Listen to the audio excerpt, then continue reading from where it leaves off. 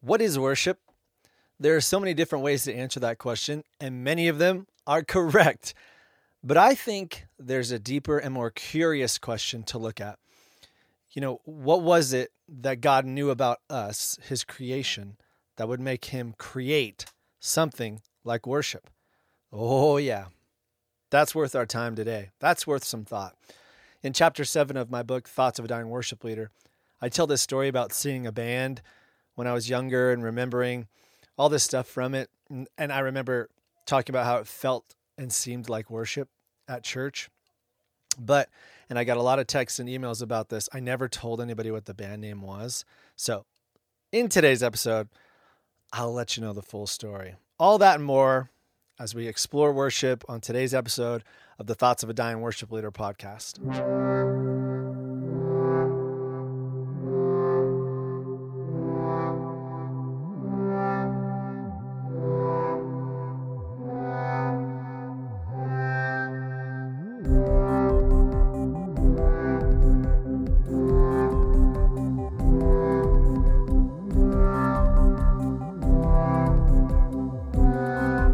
I named chapter 7 of my book, Worship is War, and I had every intention of changing it, just being honest with you.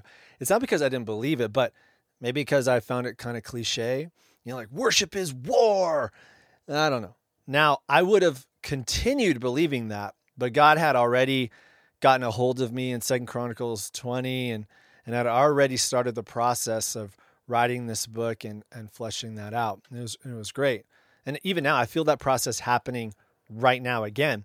As I record this, and I should probably say this up front, I'm sitting underneath the Zion Mountains in an RV camper in Utah,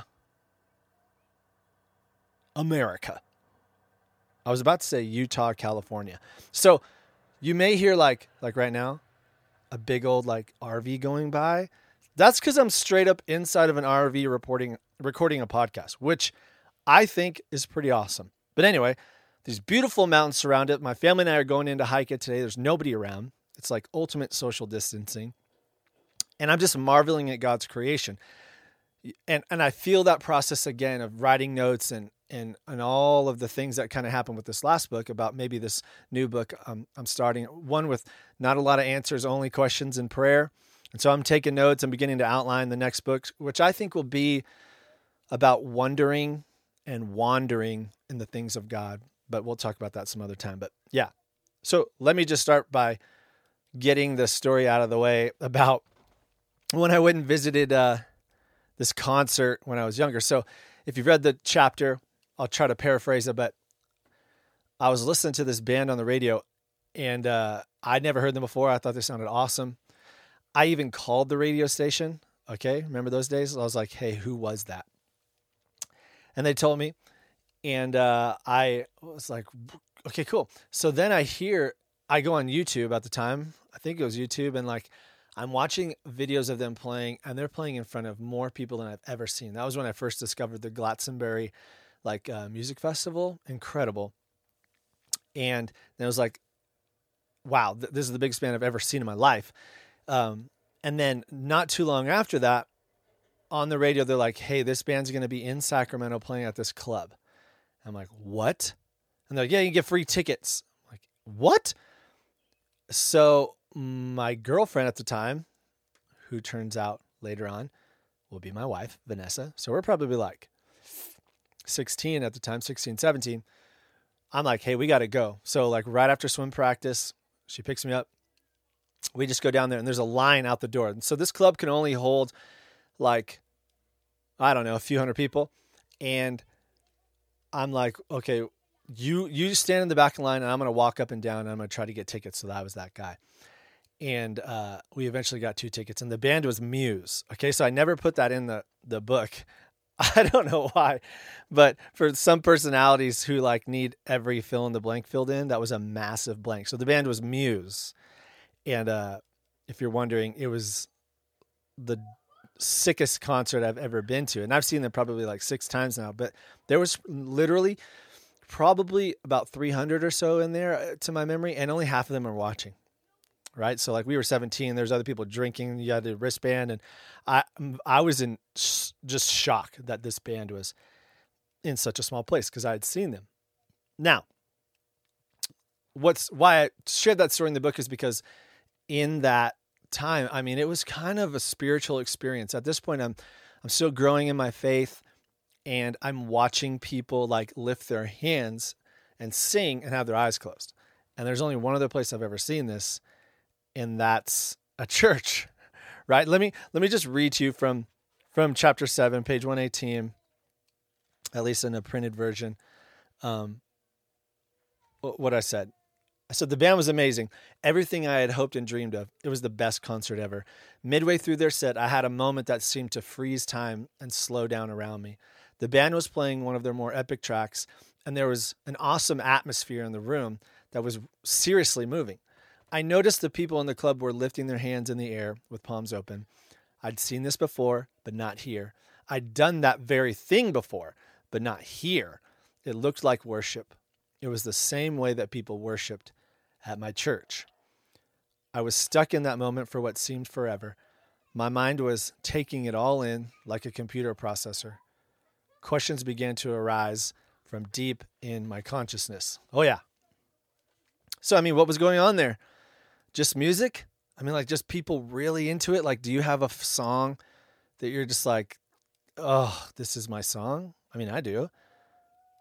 But to me, it looked and felt like it was resonating in a deeper place than just interests or like, I like this song.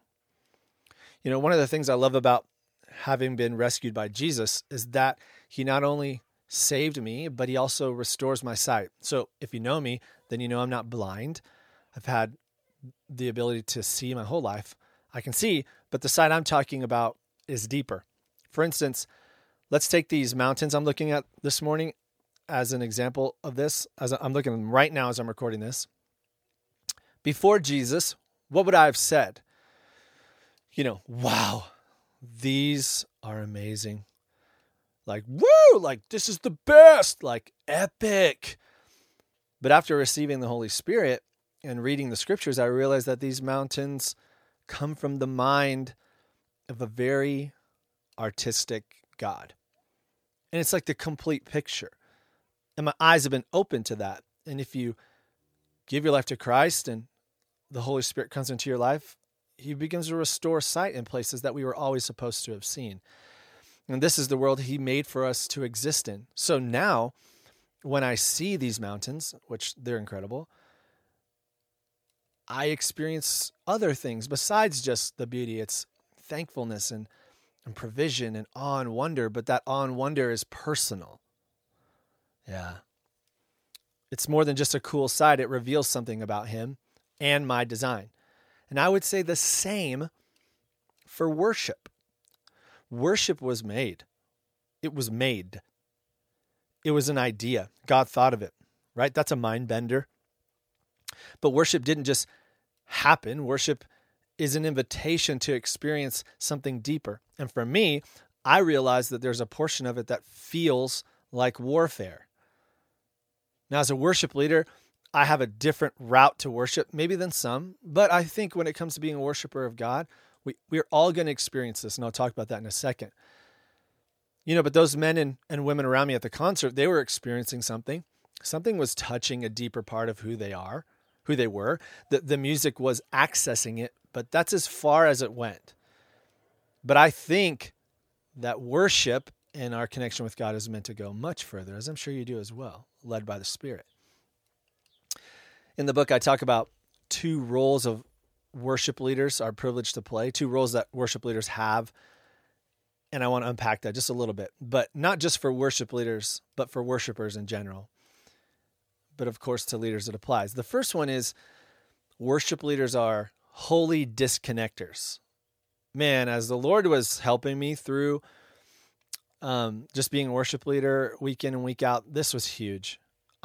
This put so many things to rest, and it put so many tools, like I guess, in my belt as a worship leader and a worshiper of Jesus. And it's that worship leaders have the ability to be holy disconnectors, but I think worship is a disconnector. So any worship leader listening to this knows this to be true.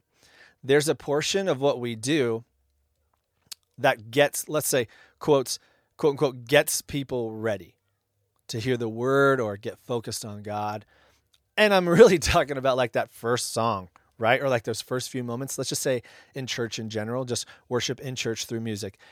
People are still walking into church, you know? Maybe they haven't spent time with God that entire week. I've been there. And that like the last time that they did was the last time they were in that room.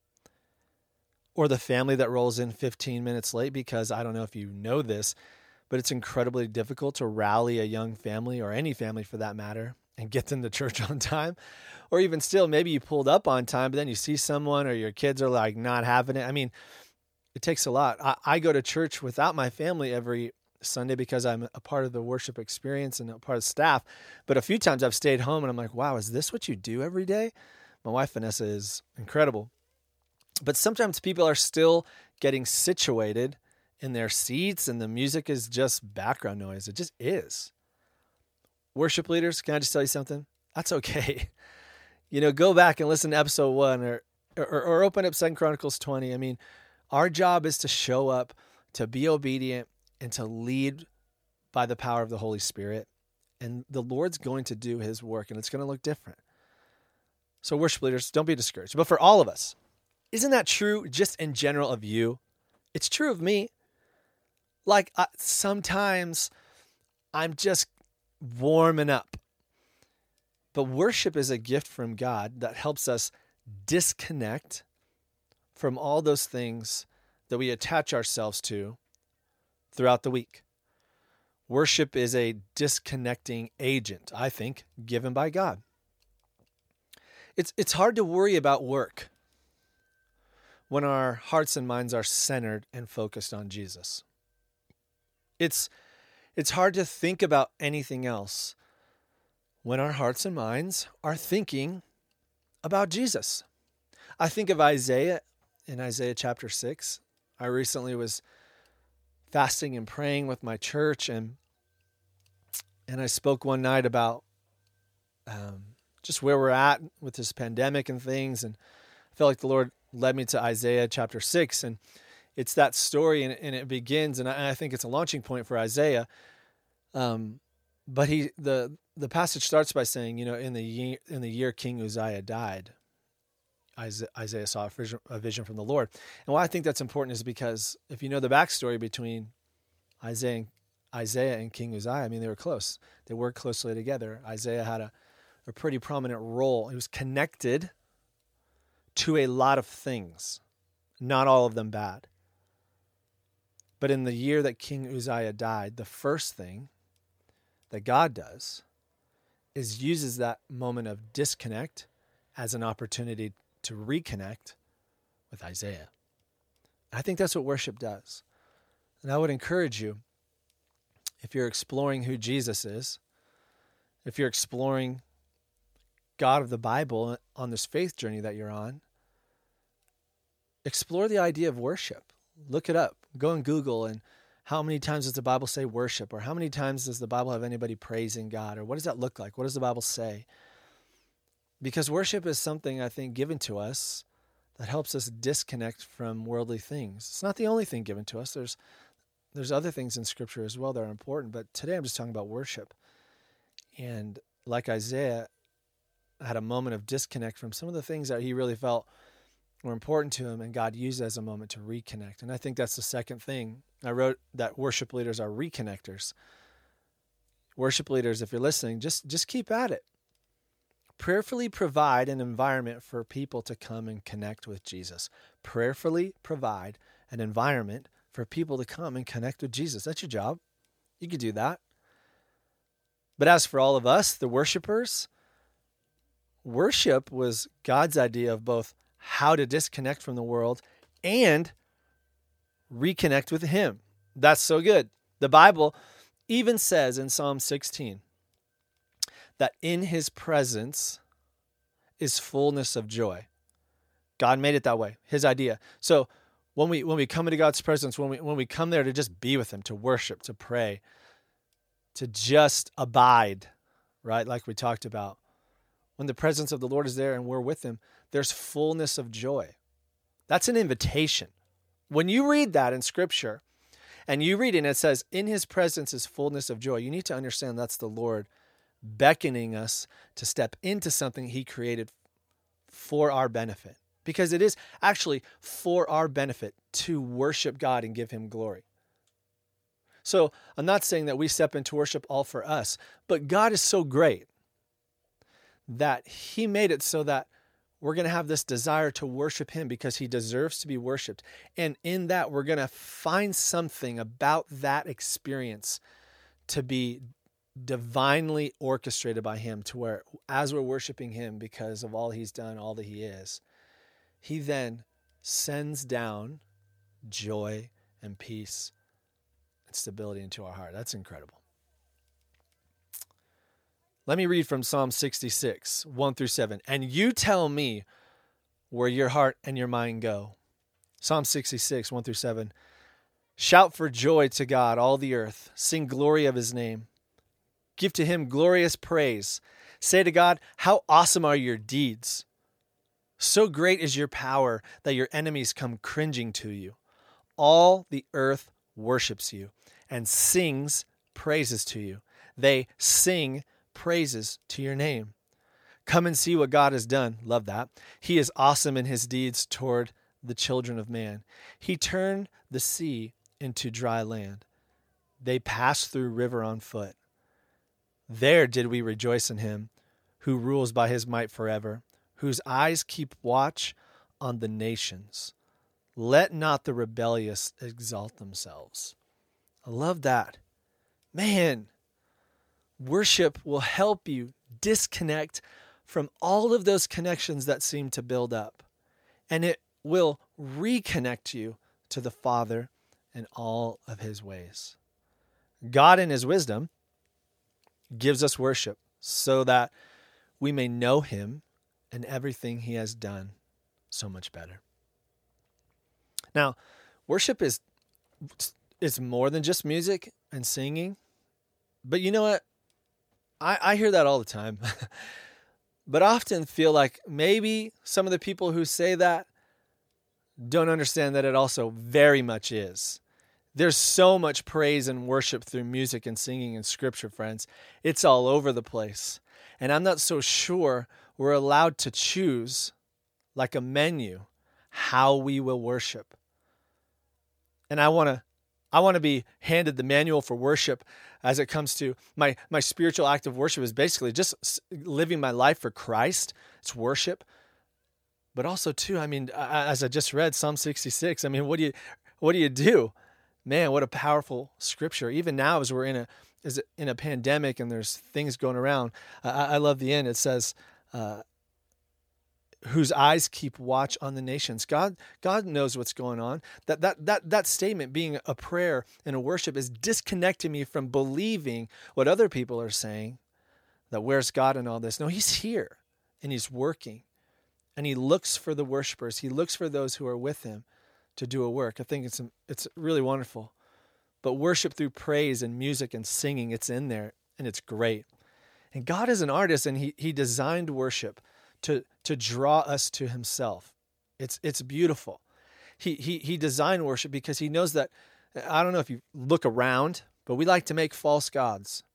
We love to, when Moses goes up on the mountain and takes too long, make another false god to worship, to give our attention to sing our praises to. And the Lord knows us, so he says, no, if you come to me, if you come to me in prayer, if you sing, if you lift your hands, if you remind your soul about who I am and what I've done, and you give me glory, I'm going to do something for you as well. And I just think it's amazing. Now, especially now, what if you never step into a church again? Have you thought about that? I'm sure you have. What if you never step into a church again? Now, hear me. I hope we do. I believe we will. But what if you never did? What does that mean for your worship? What does that look like for your connection to Jesus? The road ahead may look a lot like that, but God is still here, calling us and asking us to move closer to him. And here's where worship is war. It's a fight. It is a battle for me to fight for the time for worship just as an individual. It's a battle to rage against the connections that keep me from experiencing Jesus in worship. Man, fight for the time. Remember that there's a whole nother side to this, right? There's an enemy out there who hates your worship. So worship Jesus all the more. Let me read page 127 on this chapter, and then I'll close out. I said there's a word that comes to mind when it comes to what worship feels like. War. Am I worshiping? Yes. But it's war. Am I leading? Yes. But it's war. I'm warring against the false connections I've made, the false connections we've made, and I'm fighting to bring an atmosphere that honors and worships God. Fighting to bring him glory. The devil doesn't want creatives to cultivate our gifts to honor God or help others worship. Satan is at war against you and me. When I'm leading worship, when we lead worship together, we carry the ultimate weapons, the sword of the Spirit and the Holy Spirit himself. I try and wield those weapons with the utmost ferocity. I love it. I hope that you see that worship really is a battle. The choice to do it, the choice to engage even just on your own. But then also, worship is an amazing invitation and gift given by God to help us disconnect from so many things. And I don't mean disconnect like disconnect and relax and zen out or something. I mean disconnect from the things that are sucking our life away and reconnect to the one who gives life. Worship has so many avenues of blessing. It's amazing.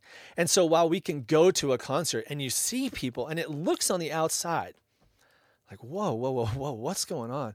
I would say they're on the journey.